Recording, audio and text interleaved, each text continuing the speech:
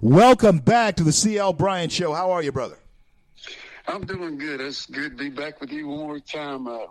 Really appreciate your advocacy on our behalf. Well, Corey, tell us now about this journey and thus far on the journey in this fight. How has that been going? What's up? What's new? Well, over the course of the last month and a half, my organization, along with other advocates for black farmers, have been in talks with the Biden transition team, and it seems that it's more of the same. There has been a bill introduced back in November by Senator Cory Booker for the Justice for Black Farmers Act of 2020. Naturally, with legislation that may, take some time to pass.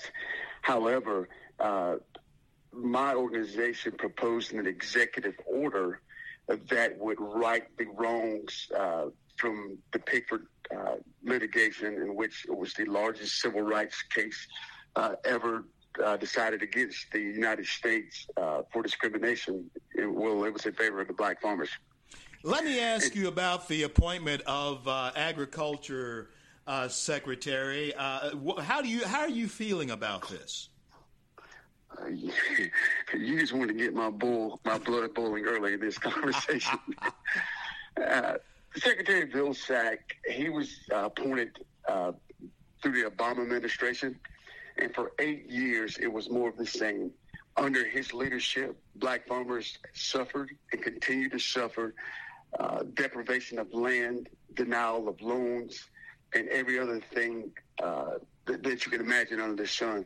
Secretary Vilsack has been artful in suppressing the truth about his record in regards to civil rights. And so over the last month, as we were having our conversation with the transition team and we found out about him being nominated once again, we were absolutely livid because he's a known quantity. He has a track record for discriminating and suppressing the constitutional rights of black farmers, as well as other socially disadvantaged farmers. But what I find interesting, we had a very, very fruitful conversation with Cedric Richmond from right down in Louisiana, from your area. Right. I know Cedric. And he, on this Zoom conference, he said that, he is very well aware what happened with Vilsack and the Obama's administration's woeful record on civil rights and the USDA. And he was only there for the last 2 years of it. But however, with his new position, he would also be aligning this fight with Susan Rice, who would be head of the domestic policy, and also take it to Cory Booker and to Kamala Harris to make sure that they could put the reins on Vilsack and his employees there so that this problem will be fixed. But that's not good enough. For example, President Trump, when he was in office, he used the power executive order when the trade wars with China persisted. They made available $46 billion to farmers for relief. Well, if President Joe Biden is serious about his rhetoric about equality, then he should not have any problem assigning a proposed executive order to remove any discretion from Tom Vilsack on fixing these black farmers' cases. Corey, do you expect any type of movement like that from the Biden camp?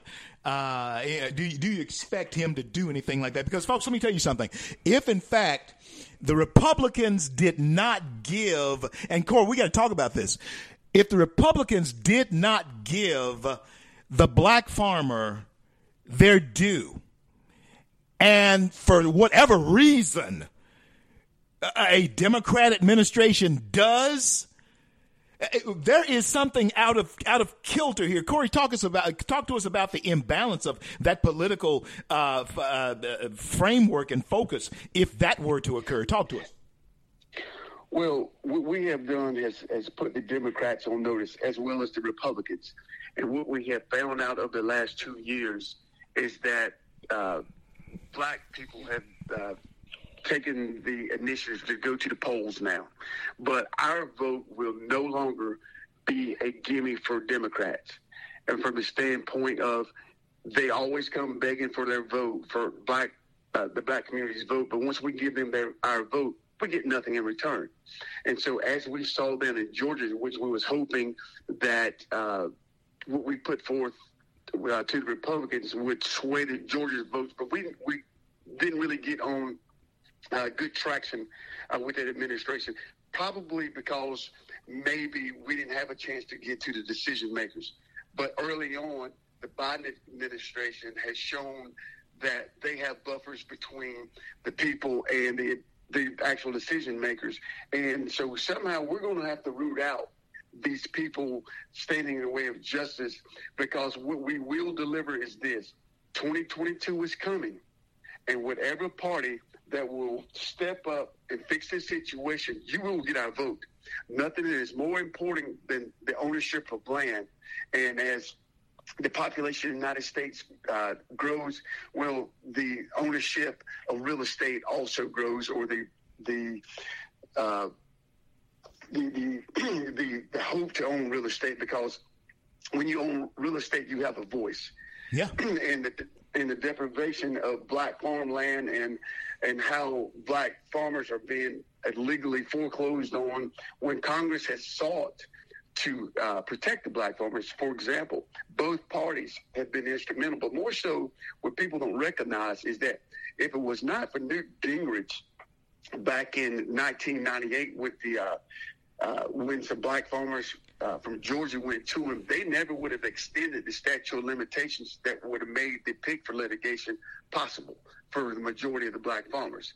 And in support of that, to go further down the road, Senator Chuck Grassley was instrumental in getting things done to help black farmers.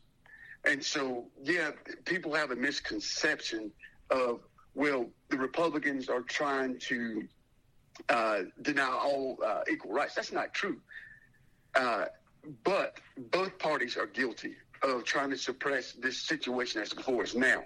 And again, as I promised, we have already started. We started the same way that the political machines in Georgia have started. We're starting to organize in an effective way. And if we have just rhetoric from this administration, when those seats come up in 2022, there will be a change in the balance of power on Capitol Hill. That's a promise. Folks, this is a man who is fired up. And Corey Lee, I want you to tell everybody, is Vivian Childs there with you? Or, Michelle, are we going to do that separately? How are we going to do that? I'm here. How Vivian, you're there. Vivian, you have not chimed in yet. And, I know that you are somebody who chimes in. So chime in and tell us your side of this story that's going on as well. I'm telling you, me, I don't mind being in the back as long as what happens comes out and we cross that finish line. And Corey has done a great job at that. And I thank you too, CL, while I have the opportunity to say that, for what you're doing to put the word out there. One thing Corey did say today, and I'm pleased that he did, is that we're disappointed. Not by any particular administration, but when he mentioned the buffers, for whatever reason, we couldn't be reaching the right people. I cannot believe that people in leadership who profess to do so much for so many would allow our farmers to have their land taken from them over and over again. And that is what bothers me. That's why I'm still here fighting every day. We talk about hope all the time. And yeah. So I said, to me, hope means helping our people every day. Yeah. So when we look at hope, that's what we need to be doing. And we're not doing enough for the black farmer. I'm sorry. Oh, I just love that. So he's right. We're at the table now. And I'm going to give them every opportunity to right this wrong.